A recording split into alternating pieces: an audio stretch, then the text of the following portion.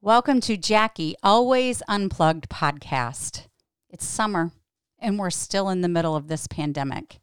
And we've got enough stress, so I thought in the next few episodes we'd talk about something a little more light, a little more fun, something I actually highly value: the table. Welcome to the Jackie Always Unplugged podcast, where we're having off-the-record conversations. I'm Reverend Dr. Jackie Reese, founder and president of the Marcella Project. As a pastor, preacher, and thought leader, I've walked with women of faith for decades and had thousands of conversations about what women encounter solely because they are women. At work, family, their faith, with relationships, sex, the church, their bodies, and Jesus. On this podcast, we're going to be asking hard questions, dealing with real issues, and revisiting scripture with a new lens. These conversations are going to put words to your female experience. They're going to ennoble you as Jesus intended and encourage you to bring your full self to the table. It's here we're going to reshape our view.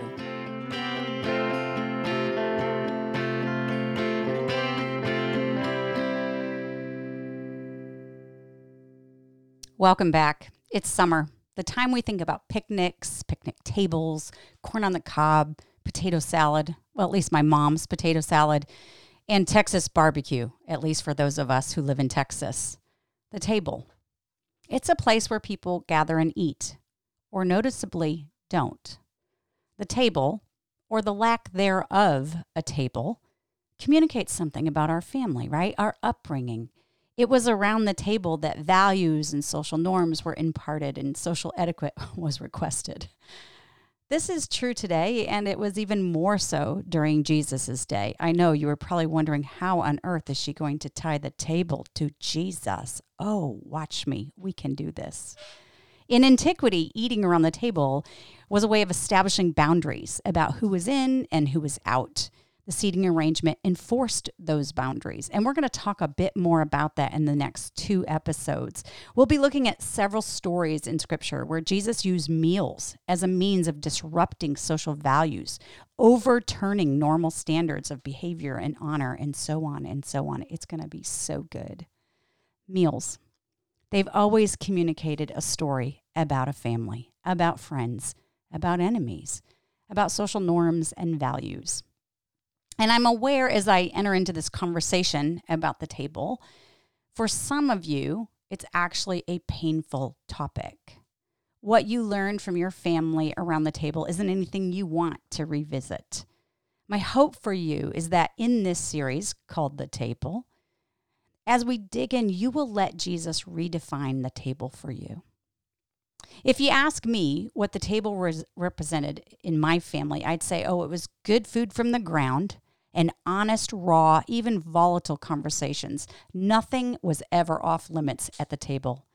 The table I grew up in was small. There were 5 of us kids and another kid that lived with us and my parents, and we crammed all into this 1,100 square foot house. My mom cooked everything from scratch and mostly stuff out of the garden. After all, we were crop farmers. We did farm to table thing before it was in. I kind of laugh sometimes at that hip new movement. People think they've discovered something new, the farm to table. I want to say to them, it's called farming, and people have been doing it forever. Hello? Anyway, my mom cooked a lot for everyone, for all of us in the family, and even the farm help. Often you could come to my house and you would see many of us not only sitting around the table, but several of us sitting on the countertops or standing while we were eating. Every meal was like a feast. And in case you think this is just my childhood fantasy mind making it up, I'm going to ask my husband, Steve. He's coming right over here. Steve, I want you to tell everybody what it was like the first time you came to my house. And I think it was at lunch, wasn't it? It was at lunch, actually. It was crazy. It was nothing like I'd experienced before. I can tell you that right now. I walked into that kitchen, which might have been 10 feet by 8 feet, with a table that seemed like it was 10 feet by 8 feet, crammed with people everywhere. And on the table, that was what was crazy, too. It was lunchtime. I mean, it was the middle of a work day. And there were 2 whole chickens. There were 2 big piles of corn on the cob. Must have been, seemed like 100 ears of corn. Probably wasn't. Everybody grabbing stuff left and right, having big conversations, talking intensely to each other. And I'm trying to figure out what in the world's going on. I'm trying to engage because I do like an engaging conversation, and there's a lot going on, a lot of different things being talked about. And I wound up in a deep conversation with your brother. And as he's talking to me and we're talking to each other, he gets up from the table and he walks over to the bathroom, which is right there, right next to me. I mean, this tiny little kitchen had a bathroom right there. He opens the door and goes in and proceeds to sit down in the toilet and continue to have a conversation with me. He didn't shut the door. No, I was kind of awestruck at the whole thing. I was flabbergasted. I realized I'd experienced something pretty unique. I mean, this fabulous conversation and food, but later on I had to ask you, I mean, hey, what is going on with the bathroom? Yeah, lots of people think that bathroom thing is weird, but we didn't, because we didn't want to miss anything that was going on in the room. The table was a central place in our home, and it taught us kids all kinds of specific norms and values that our family had, although perhaps it missed in the etiquette file. But so, it might be a good question for you to ask yourself, or I don't know, ask your family or friends that you might be having dinner with right now. I know that's a limited group, but you might want to ask them this question. What value or social norms did you take away from your family's table? Or you could even ask, like, looking back on your family's table, how would you describe your family's relationship to food? That's another really great revealing question. I've asked these questions many times in informal settings and even some of my formal speaking engagements, and I have found the answers to be fascinating and highly revealing. By the way, if you want to share yours, you can go over to the Facebook group, Jackie Always Unplugged. I'd love to hear it. Which leads me to burning my table. Yeah, burning the table. You heard that correctly. Oh, and by the way, if at the end of this episode you find your heart is burning on fire for what we're talking about, how about subscribe to Jackie Always Unplugged on iTunes or Apple, whatever channel you listen to. And if there's ever a podcast to pass to one of your table friends, this is it. So yeah, burned the table. We did it. Why? Well, that's a really good question. Let me explain how we got there. So Steve and I lived in Dallas for 28 years. And last year, in 2019, we decided it was time to move to an apartment in Austin. And our table, the one we'd have for over 25 years, wasn't going to fit in this new apartment. And so I had to figure out, what are we going to do with it? It needed to be refinished really bad. I mean, it was one of those tables that was so old that the finish was coming off, and it sticks to the arm when you put your arm down. It definitely needed some work, but it was still sturdy and well built. Surely someone would be blessed to have this free table, right? Except there was something in me. I just couldn't pass it over. And I kept thinking to myself, what if the person who gets it doesn't ever eat at it? Or if the father in the family comes home drunk at the dinner table, or a child sits at this table and is alone and unknown there. And the idea of it being misused in this way, it was bothersome for me. And I know that may sound like a little bit stupid, but I can't help it. It just was what was going on in my mind. And one night I mentioned it to a group of people we were having over to dinner at the table. And one woman who I barely knew, I think I'd only been introduced to her twice, said to me, well, why don't you burn it? It sounds like it's sacred.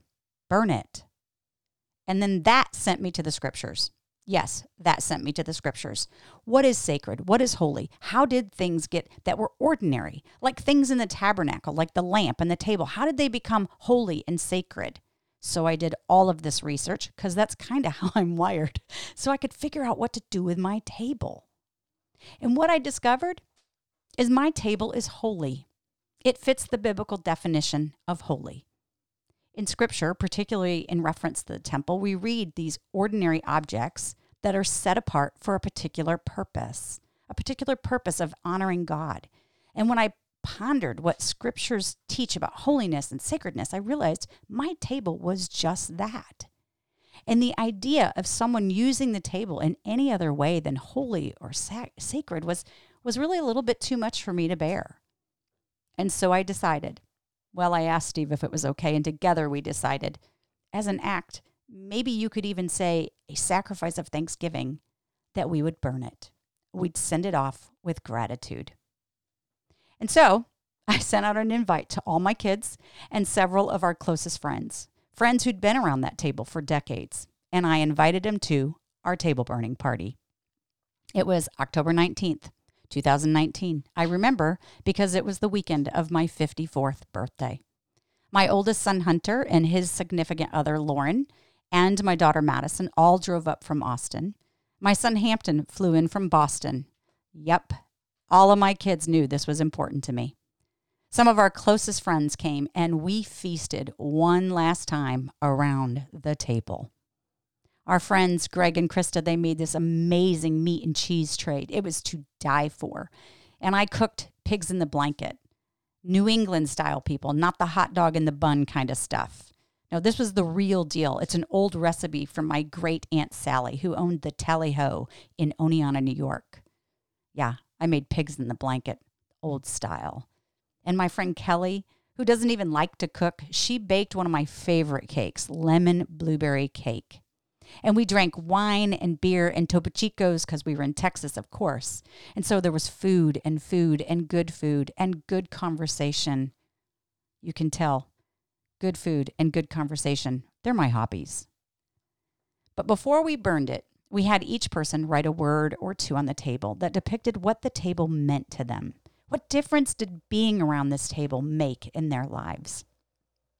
My friend Krista, Greg's wife, she wrote this, and I think it's so beautiful. It tells you why this table was holy and sacred. She said, I met Jackie Reese on my birthday, so Krista came to my house on her birthday in 2008. Jackie and Steve had just moved into their new townhouse, the place that we were now leaving, and Greg offered to bring over a meat and cheese tray. Alas, why I asked them to bring it at the final meal. She goes on to say, we had just started attending Irving Bible Church, and Greg had heard about water is basic and introduced himself to Steve. And Jackie had just preached from the pulpit for the first time, and I didn't know that that was such a big deal at the time. Brian and Allison were there helping them unpack, and Kelly came a bit later. This was my first experience with, quote unquote, the art of the Reese table. I had never sat around a table or in any space and had the type of discussions, interactions, expressed compassion, encouragement, understanding, acceptance, faith, and hope. It was a night that changed our lives forever. I left their house that night in 2008 with 2 comments to Greg. 1, I really like those people. And 2, I think I could be friends with Jackie if she just didn't talk about Jesus so much. She actually said that.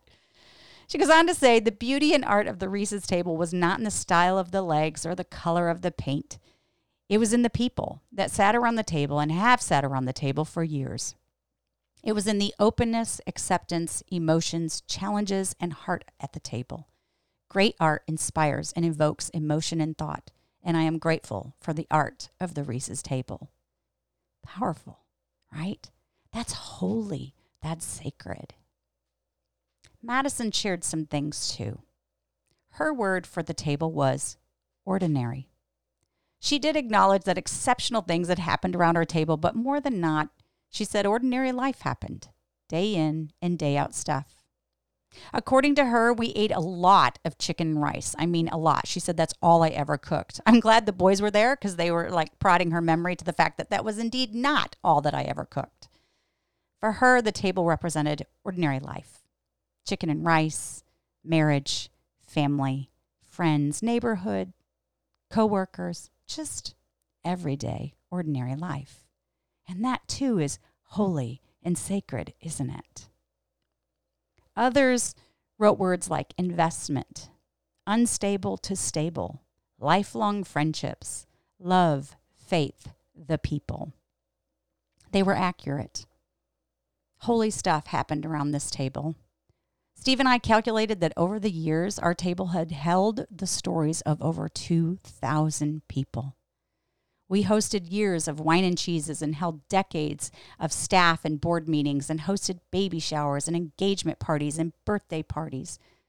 We gathered around that table when a young college student died and a father was killed in a car accident and a young man who was like a 4th child to me committed suicide.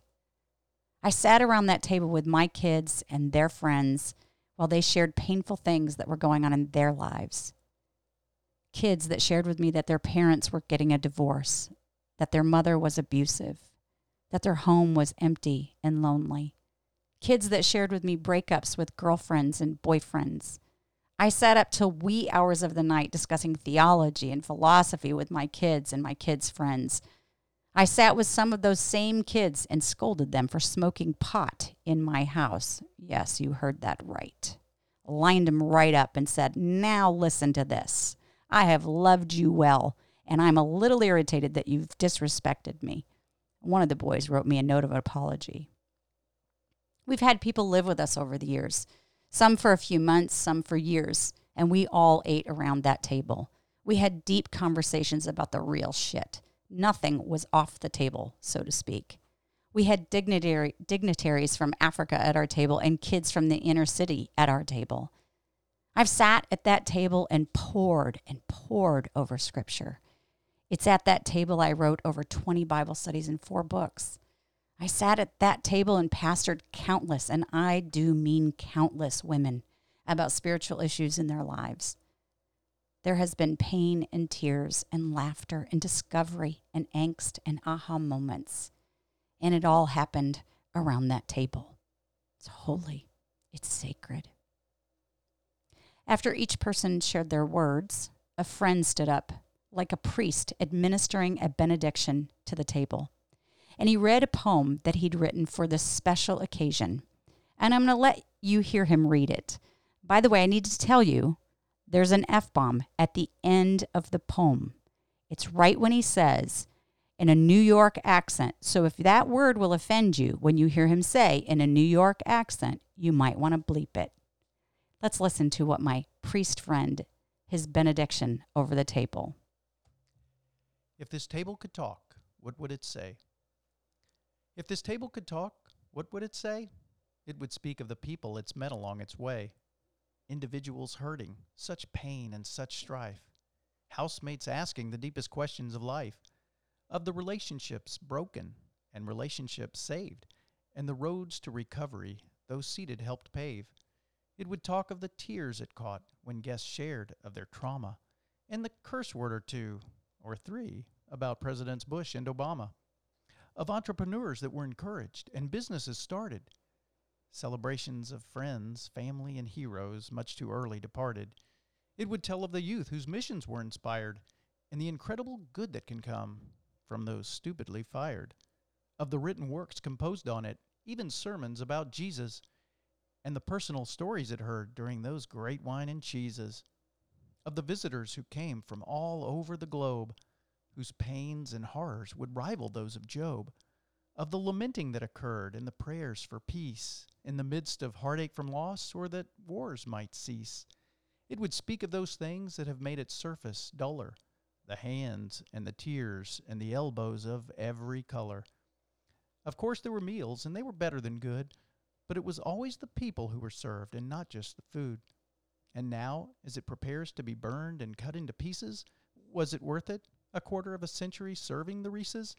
If this table could talk, what would it say? In a thick New York accent, oh yeah, fucking A.